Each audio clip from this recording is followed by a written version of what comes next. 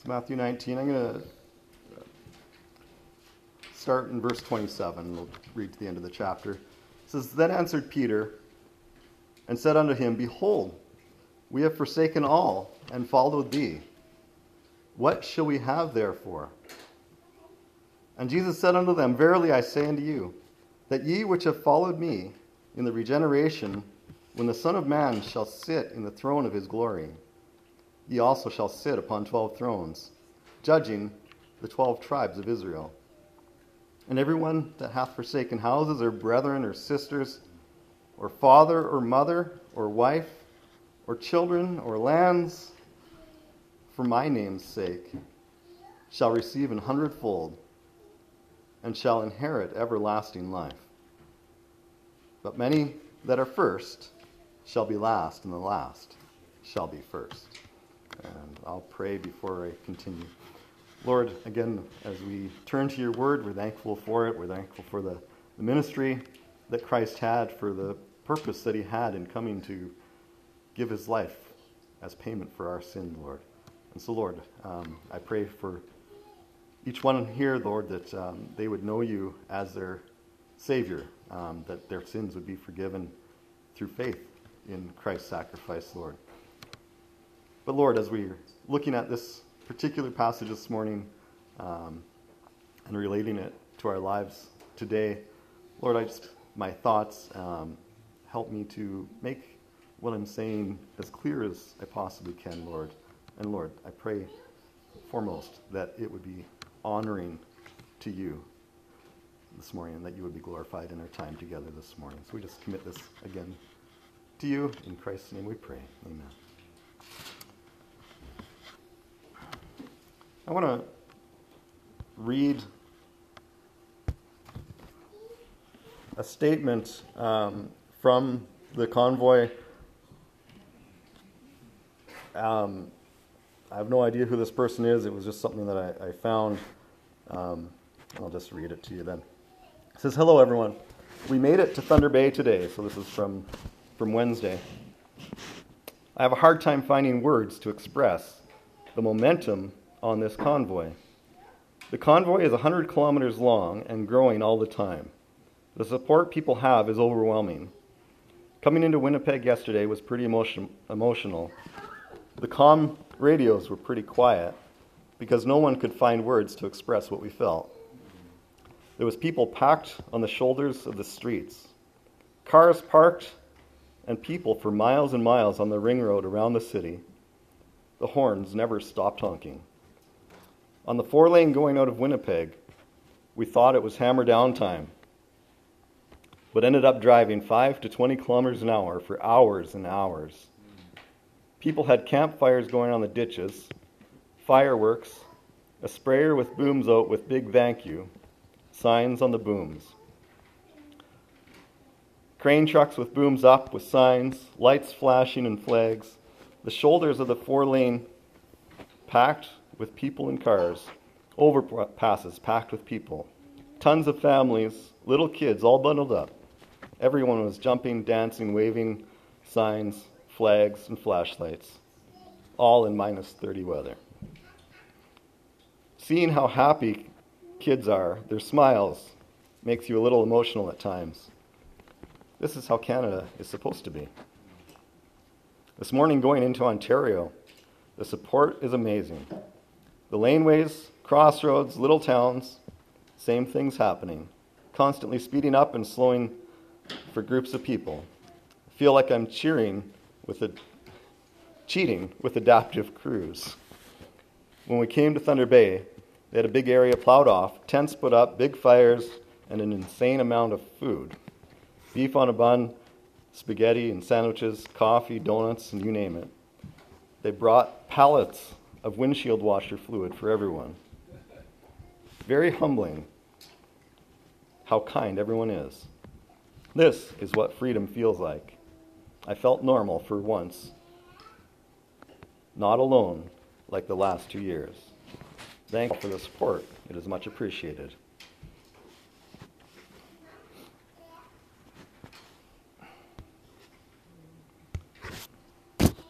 This is what's happening right now. And our leader of our country calls this a small fringe minority with unacceptable views. And yet every video, every picture we see has people and vehicles as far as you can see in any direction, packing. And like he's described, every community they drove through was packed. We were in Kekabeka Falls on Wednesday as they came through, and there was probably more people lining the streets of Kekabeka Falls than what actually lives in Kekabeka Falls. Some were afraid that Thunder Bay wouldn't have much response because of being a liberal city. And yet, we saw one video, and we didn't realize it was Thunder Bay until just the very end, but it was showing the highway lined with people parked on the sides. And just at the end, the person in the truck says, "Thank you, Thunder Bay." I was like, oh, that was Thunder Bay. So the response to this, the support for this, I can't imagine what the population of our country is if this is the small fringe minority. It must be a larger population than what we realize if this is the minority.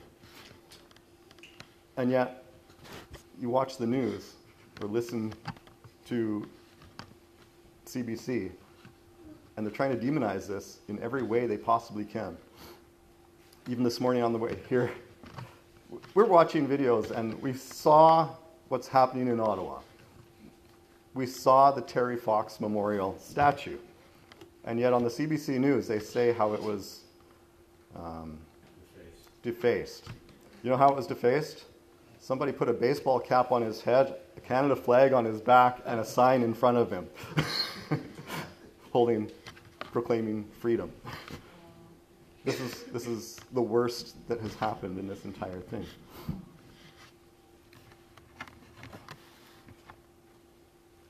I felt in my heart, like through the week, like this is such a huge thing for a country, and it has brought people together, and it has created a sense of Canadian pride.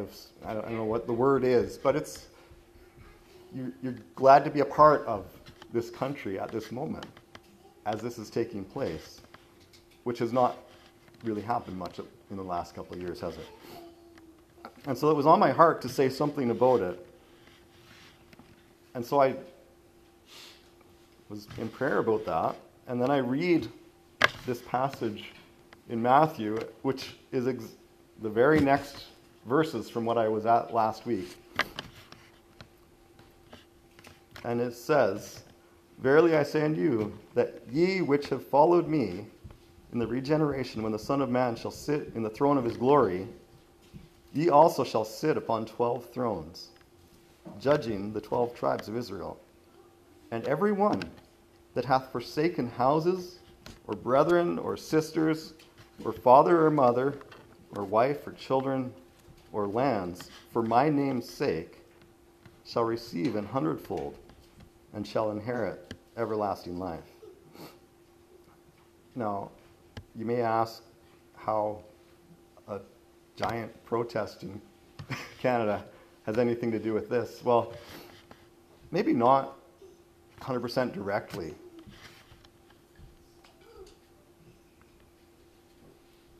But if we think a little bit, the connection becomes much more clear. I know of, and it's hard to keep track now, I think there is 4 families in this church where someone has lost their job due to standing for what they feel God is leading them to do, and based on these mandates. 4 families in a church of 30 people. That's half the families here have had someone lose their job because of this.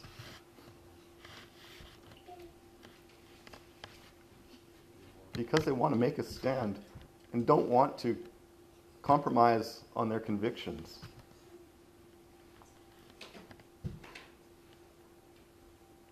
Some of us have had family disown us.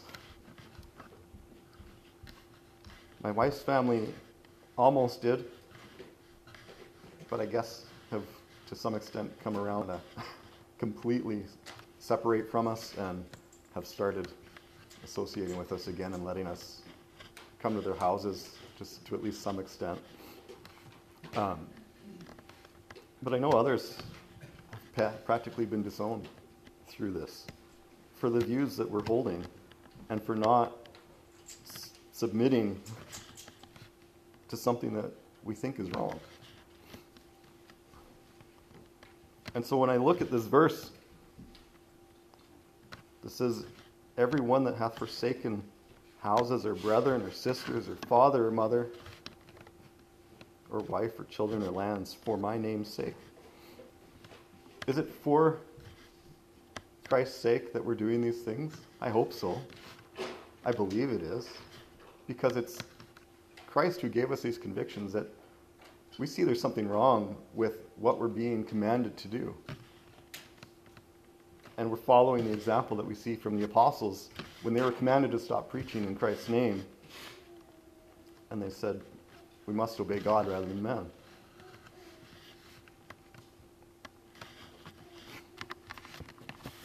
In our Bible study this week, we're in 2 John. And we get to verse 6. I'll just turn and read it. 2 John verse 6 says, and this is love. And just by the way, how many times have you heard that as a Christian you ought to submit to these commandments of man out of love? Right? Constantly. So let's see what the Bible definition of love is. It says, and this is love, that we walk after his commandments. This is the commandment that, as ye have heard from the beginning, you should walk in it. So this is love, that you walk after his commandments. I want to look at that a little bit this morning. Before I go too far into that, I'm just going to turn to Romans 8. I'm going to look at a couple different passages here before we go too far. Romans 8, starting in verse 15. It says, for ye have not received the spirit of bondage again to fear, but ye have received the spirit of adoption, whereby we cry, Abba, Father. The Spirit itself beareth witness with our spirit that we are the children of God. And if children, then heirs, heirs of God, and joint heirs with Christ. If so be that we suffer with him, that we may be also glorified together. For I reckon that the sufferings of this present time are not worthy to be compared with the glory which shall be revealed in us. Just pause just for a moment at that verse. The sufferings of this present time are not worthy to be compared with the glory which shall be revealed in us. And I believe that if you've lost your job because you can't break your own conscience to follow some of these things that are being demanded of you, you already realize that the sufferings of this time aren't worthy to be compared with what lays ahead. We're willing to lay aside the things that we have in this world for the sake of honoring God. For the earnest, verse 19, for the earnest expectation of the creature, that's you and me, waiteth for the manifestation of the sons of God. For the creature was made subject to vanity, not willingly, but by reason of him who has subjected the same in hope. Because the creature itself also shall be delivered from the bondage of corruption unto the glorious liberty of the children of God. For we know that the whole creation groaneth and travaileth in pain together until now. And not only they, but ourselves also, which have the first fruits of the Spirit, even we ourselves groan within ourselves, waiting for the adoption, to wit, the redemption of our body. We're looking forward to a better day for a better future. And we're willing to put up with whatever we have to put up with in this life because of that glory that waits ahead of us. And we need to keep that in mind and be encouraged with that. And I love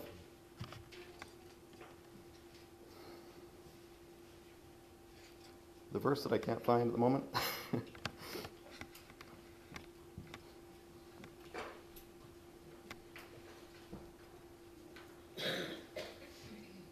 Verse 21 says, because the creature itself also shall be delivered from the bondage of corruption into the glorious liberty of the children of God. We have liberty in Christ. We are free in Christ. I love how every time this Freedom Convoy has been referenced in a news broadcast that I've heard, they've referred to it as the so-called Freedom Convoy. What is so-called about asking to not be forced to take an injection and to cover our faces everywhere we go, to be treated as if we're all sick all the time? And yet, even one of the cartoons that some newspaper put out showed all the transports with fascist written on them. We're like, so we was like, Jen, look up the word fascist. It's like a controlling, dictating leader. So us who don't want to be told that we have to do this thing are the fascists. There's something twisted, something corrupt in our government system when that's what's happening and that's what's being proclaimed. And so I have a hard time holding my tongue any longer in this topic.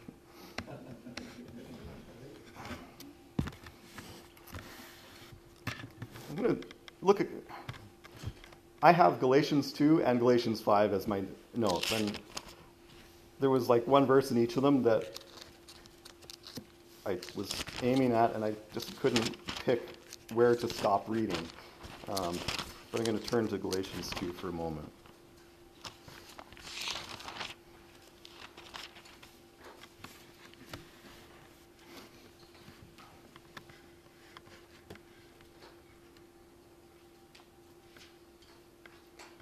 I don't know how much I'm going to read here, but we'll start.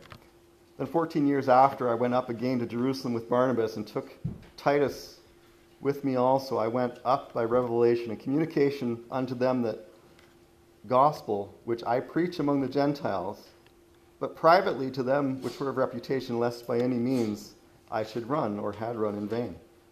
But neither Titus, who was with me, being a Greek, was compelled to be circumcised. And that because of false brethren unawares brought in, who came in privily to spy out our liberty, which we have in Christ Jesus, that they might bring us into bondage. And just in case you didn't follow what just happened in those verses, the Jews required circumcision, and they felt it was necessary for salvation. It was a work that was required for salvation, in their opinion. And we know that Christ gave them freedom from the law. I no longer we know the law is there as a schoolmaster to point us to the fact that we can't do enough to achieve salvation. That was the whole point of last week's message. As we talk with Jesus is talking with the rich young ruler, and he says, what must I do to be saved? He says, keep the commandments. Which? And he names some. Well, I've kept those. And Jesus didn't even bother arguing with the guy and pointing out how he hadn't kept those ones. And he just asked him, sell what you have and give to the poor. And the guy goes away sad. because Jesus has now pointed out his greed, his idolatry, his covetousness, the fact that he has broken some of these commandments in ways that he hadn't thought about. And he couldn't do it. He couldn't keep the commandments. We can't keep the commandments. And that's the whole point of the commandments, is just to show us that we're sinners. And so the whole message that Paul is preaching is one of liberty, that I'm free from trying to earn my salvation through works, through obedience of the law, because I can't earn my salvation through those things. I can only earn it through faith in Christ. And so these Jews were insistent that, it's Titus we're talking about, right? That Titus gets circumcised. And Paul says, no, he doesn't need to. He has liberty in Christ. There's a freedom from the bondage of the law. And I think you can make a connection to what's going on in our world.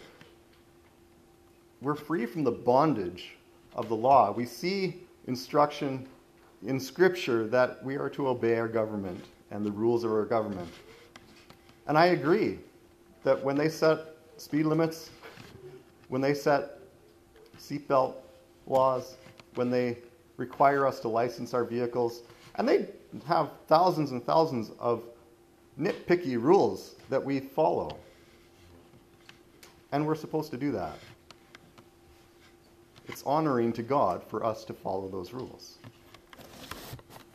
But it's not honoring to God if we go against things that God has told us to do. If we stop serving God in the way that He's described for us to serve Him as we gather together in fellowship. We can't continue to obey the government when it crosses the line and tells us to disobey God.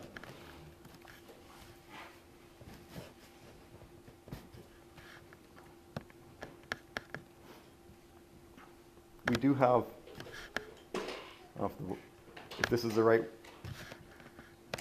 scriptural thing to say, but we have autonomy over our bodies to decide what happens to it. Our government has no business telling me what I have to do to my body. God, this is the temple of God, and I will preserve it as best I can in as much truth and wisdom as I can. My government has no business telling me what I have to do and what I have to put in this body. And so I see a connection between what was trying to be forced on Titus with the circumcision, and as Paul very clearly states, that there is liberty in Christ and we're free from that bondage. He doesn't need to follow your rules, people. I'm sure these guys could have quoted these same verses from Romans 13 about following the ordinances, right? If you're going to love, you need to follow the commandments. Well, God's commandments, not man's commandments. Let's turn over to Galatians 5. I'm sure there's more in there that we could look at, but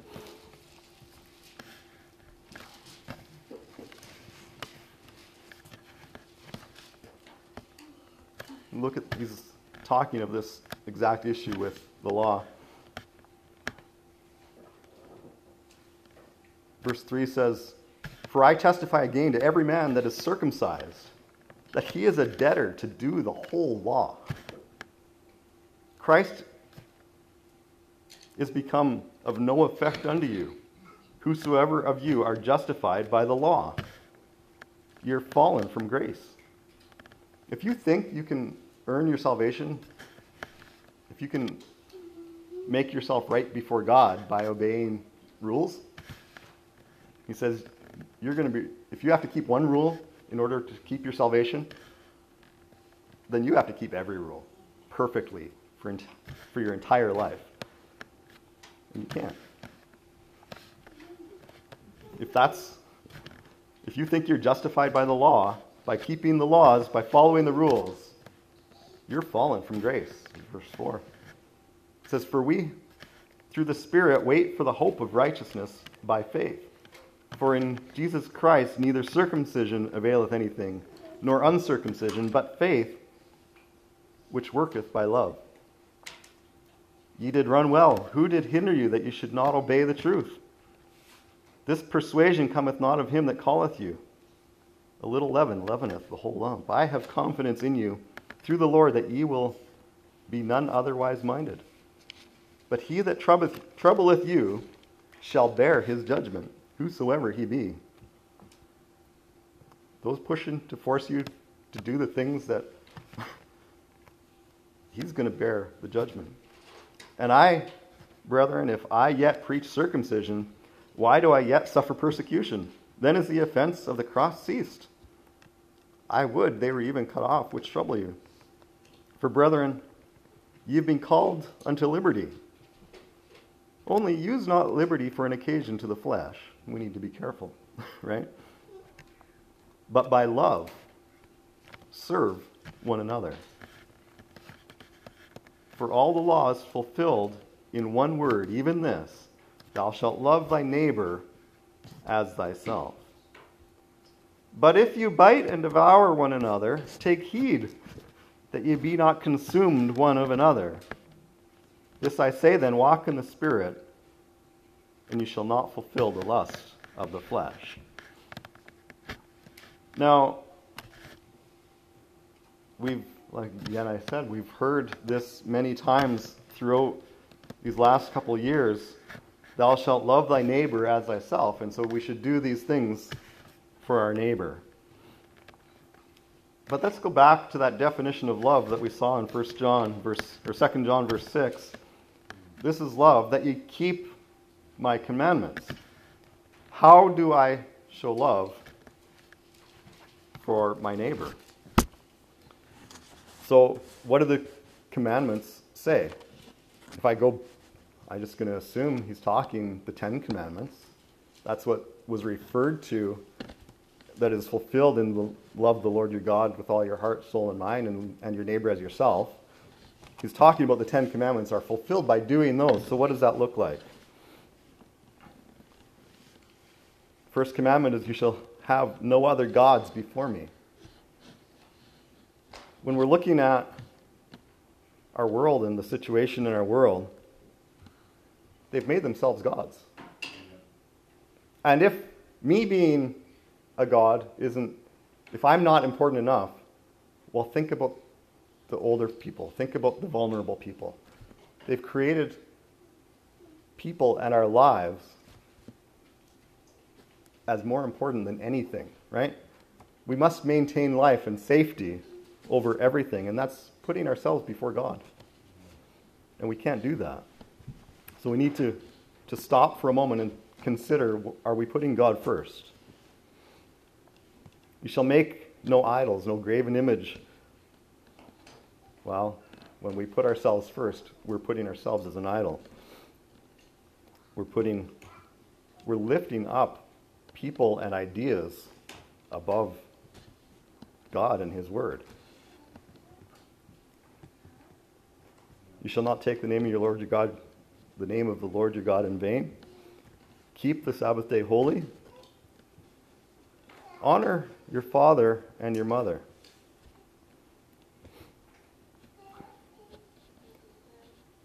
Now, if we pause for just a second on that one, think of our world and love when it comes to honoring your father and mother. You know, in schools, they don't require your parents' permission for the kid to receive a vaccine. They don't care what the parents say. They don't care if the children are honoring your father and mother. This love is not the following of the commandments of the Bible. You shall not murder. What did Jesus say about murder?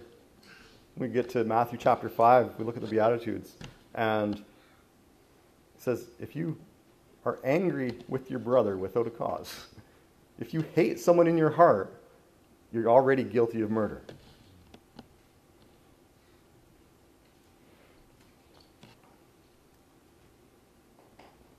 I've heard nothing but hatred and anger towards those who won't comply by those who claim to be Christians. I've heard nothing but contempt for the pastors who have stood and refused to close their church doors. And you read an article about it, them being arrested, and then you read the comment section, and people who are claiming to be Christians are running these people down into the mud. With just anger and hatred. Are we following what God's describing as love? They're committing murder in their heart based on what you or I or someone else is doing. And that's not the commandment of God. That's not the actions. We're to love our enemies. Pray for those that are against you.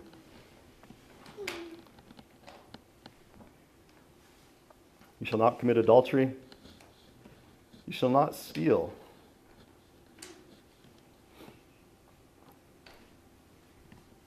You shall not steal.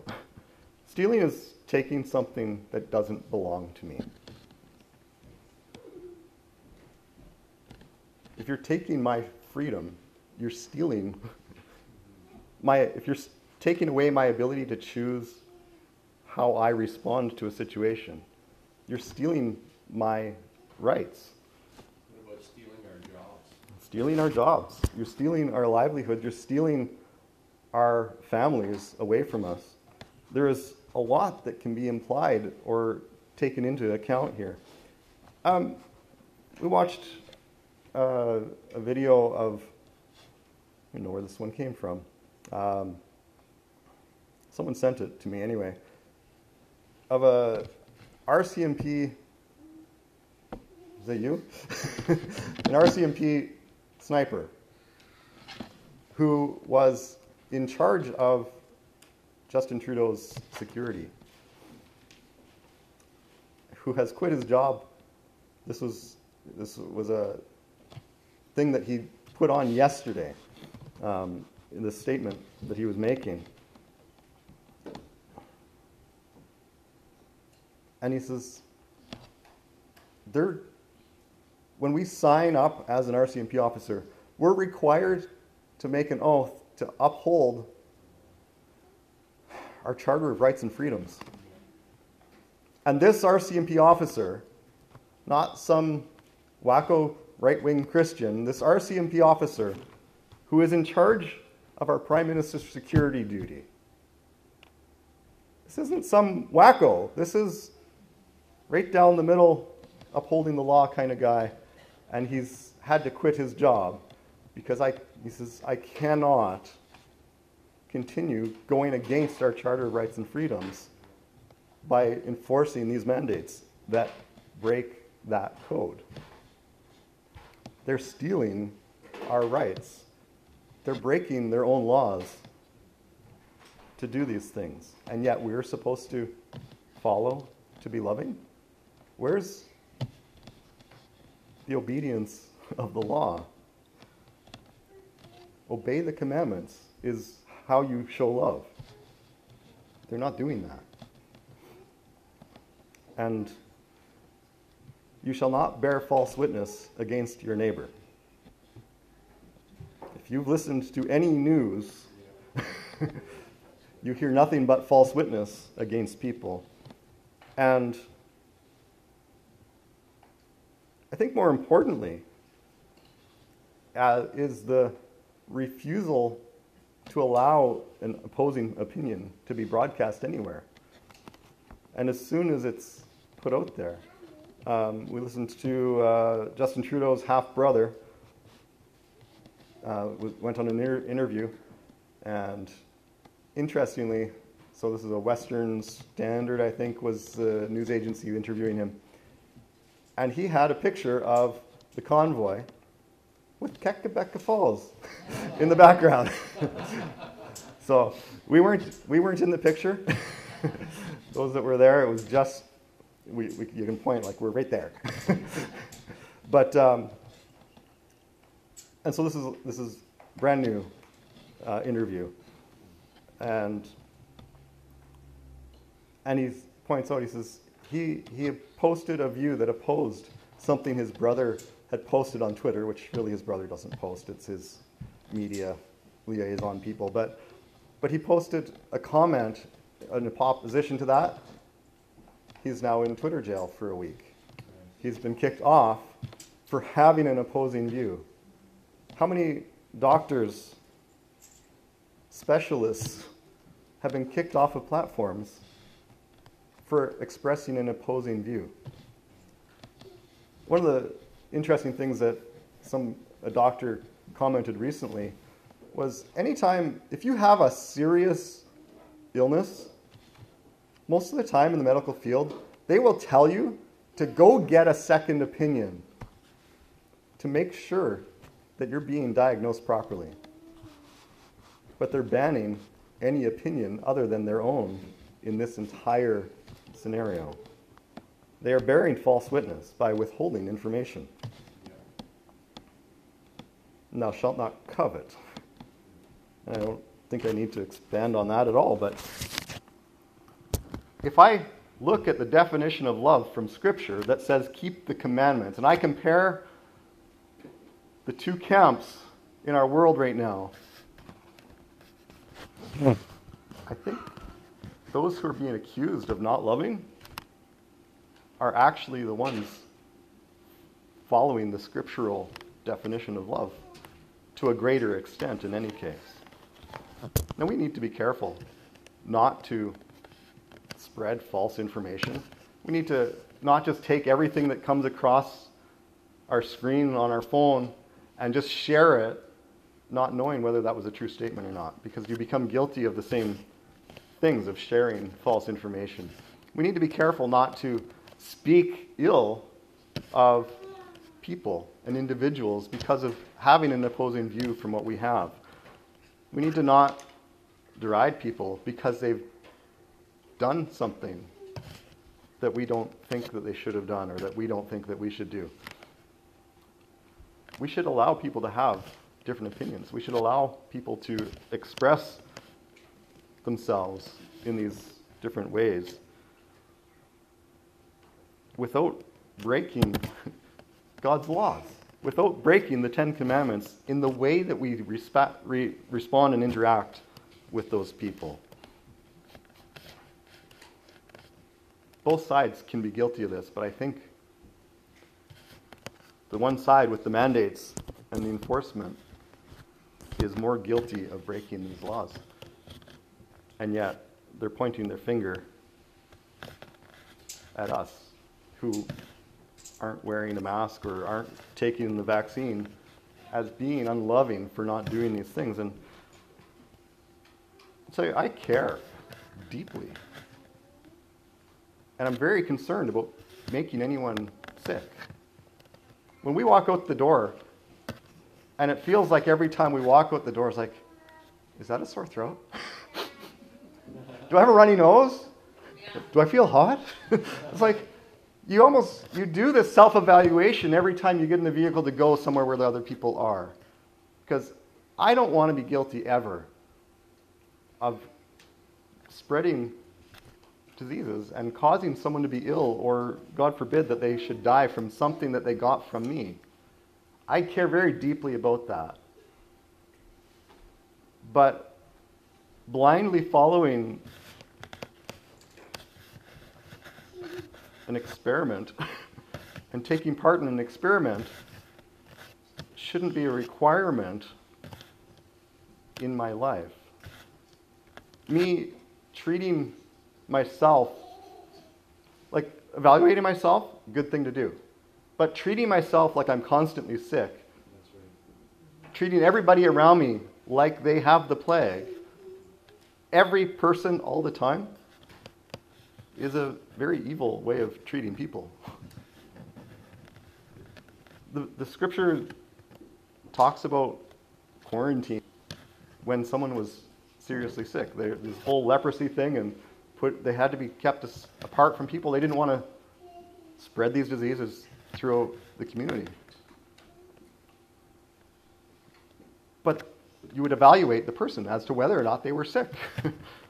And if they weren't sick, then they didn't have to isolate. You didn't have to continue treating them like a leper if they didn't have any signs of leprosy. I think we should be careful. I think we should consider others am I showing symptoms of being sick? Have I been around people who we know were sick? Am I carrying something knowingly around with me and causing others to get sick? Well, let's not do that. Let's be careful. Let's be considerate of others. But let's not create a world where we don't see anyone's facial expressions, where a child doesn't know if an adult is smiling at them or not, because that smile can look like a glare and can look like anger as easily as not when the whole face is covered. We lose a sense of identity and interaction when we do those things. I'm not saying we should never wear a mask. I'm not saying it's wrong to put it on, but I'm saying always wearing it and in every circumstance. For 2 years. For 2 years straight. When we go to the reserve to get gas, I haven't paid attention, but over a year ago, on the plexiglass that they required to have up between you and the servers, they have a sign that says masks are mandatory. But under that sign, it shows the results of a study of all the bacteria and the mold and the diseases that are carried by wearing a mask for extended periods of time. So without saying it, they're saying, if you don't want to wear it here, we're not going to say anything about it, because we understand that there's adverse effects from complying with these things, and we can be creating more problems. I should stop. One of the things that bothers me the most is when our top doctors, and whether you look at the States or Canada, early on in this, before the masks became mandatory, they were very adamant that masks were not going to be effective and that we're not using them properly, and by touching them all the time and touching them on our faces, we're causing more spread of disease by doing that than if we weren't wearing it. And yet, within weeks, they're proclaiming that we must all wear masks. This is what's going to save us. There's something wrong. Our fire department, we did a training of how to properly put on and how to properly remove a mask. And in what order, when I've got my gloves and mask and all these things, what order do I remove all this stuff, and how do I touch it so as not to contaminate myself and spread more disease? Well, they certainly have been training the public how to do that. And when we have them hanging on our mirror in our car and we pick up the same one every time we walk in and out of a building, we're not doing, there's some deception going on in this whole system. And so when we call this out and we're called hateful and disobedient because of it, there's reasons for our disobedience, right? We're allowed to have questions. We don't have to blindly follow every mandate that's put before us. We can look at Scripture and see we do have some liberty. Obedience of the law is good when the law is good. But when the law is evil, and I can't remember, John Sabolta, I mentioned that passage in Psalms where it says Psalm 94 somewhere, but when they order mischief by a law, we don't have fellowship with that. There's something wrong when they're ordering wrong things by laws. And the Scripture gives us enough freedom to look at our world and choose whether this is something that, do I just follow this because Scripture says I should obey the laws, or is this something that actually is harmful and I should not obey? Anyway.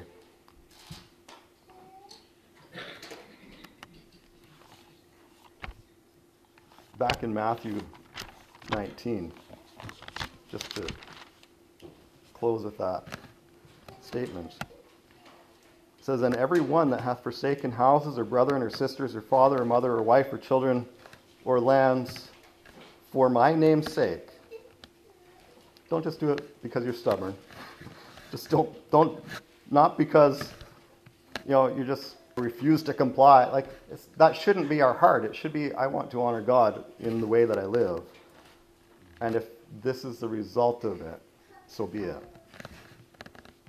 It says, "For my name's sake, shall receive 100-fold, and shall inherit everlasting life." There's a reward for holding to your convictions, to trying to honor God with the way that you live, and looking at these things. So let's pray.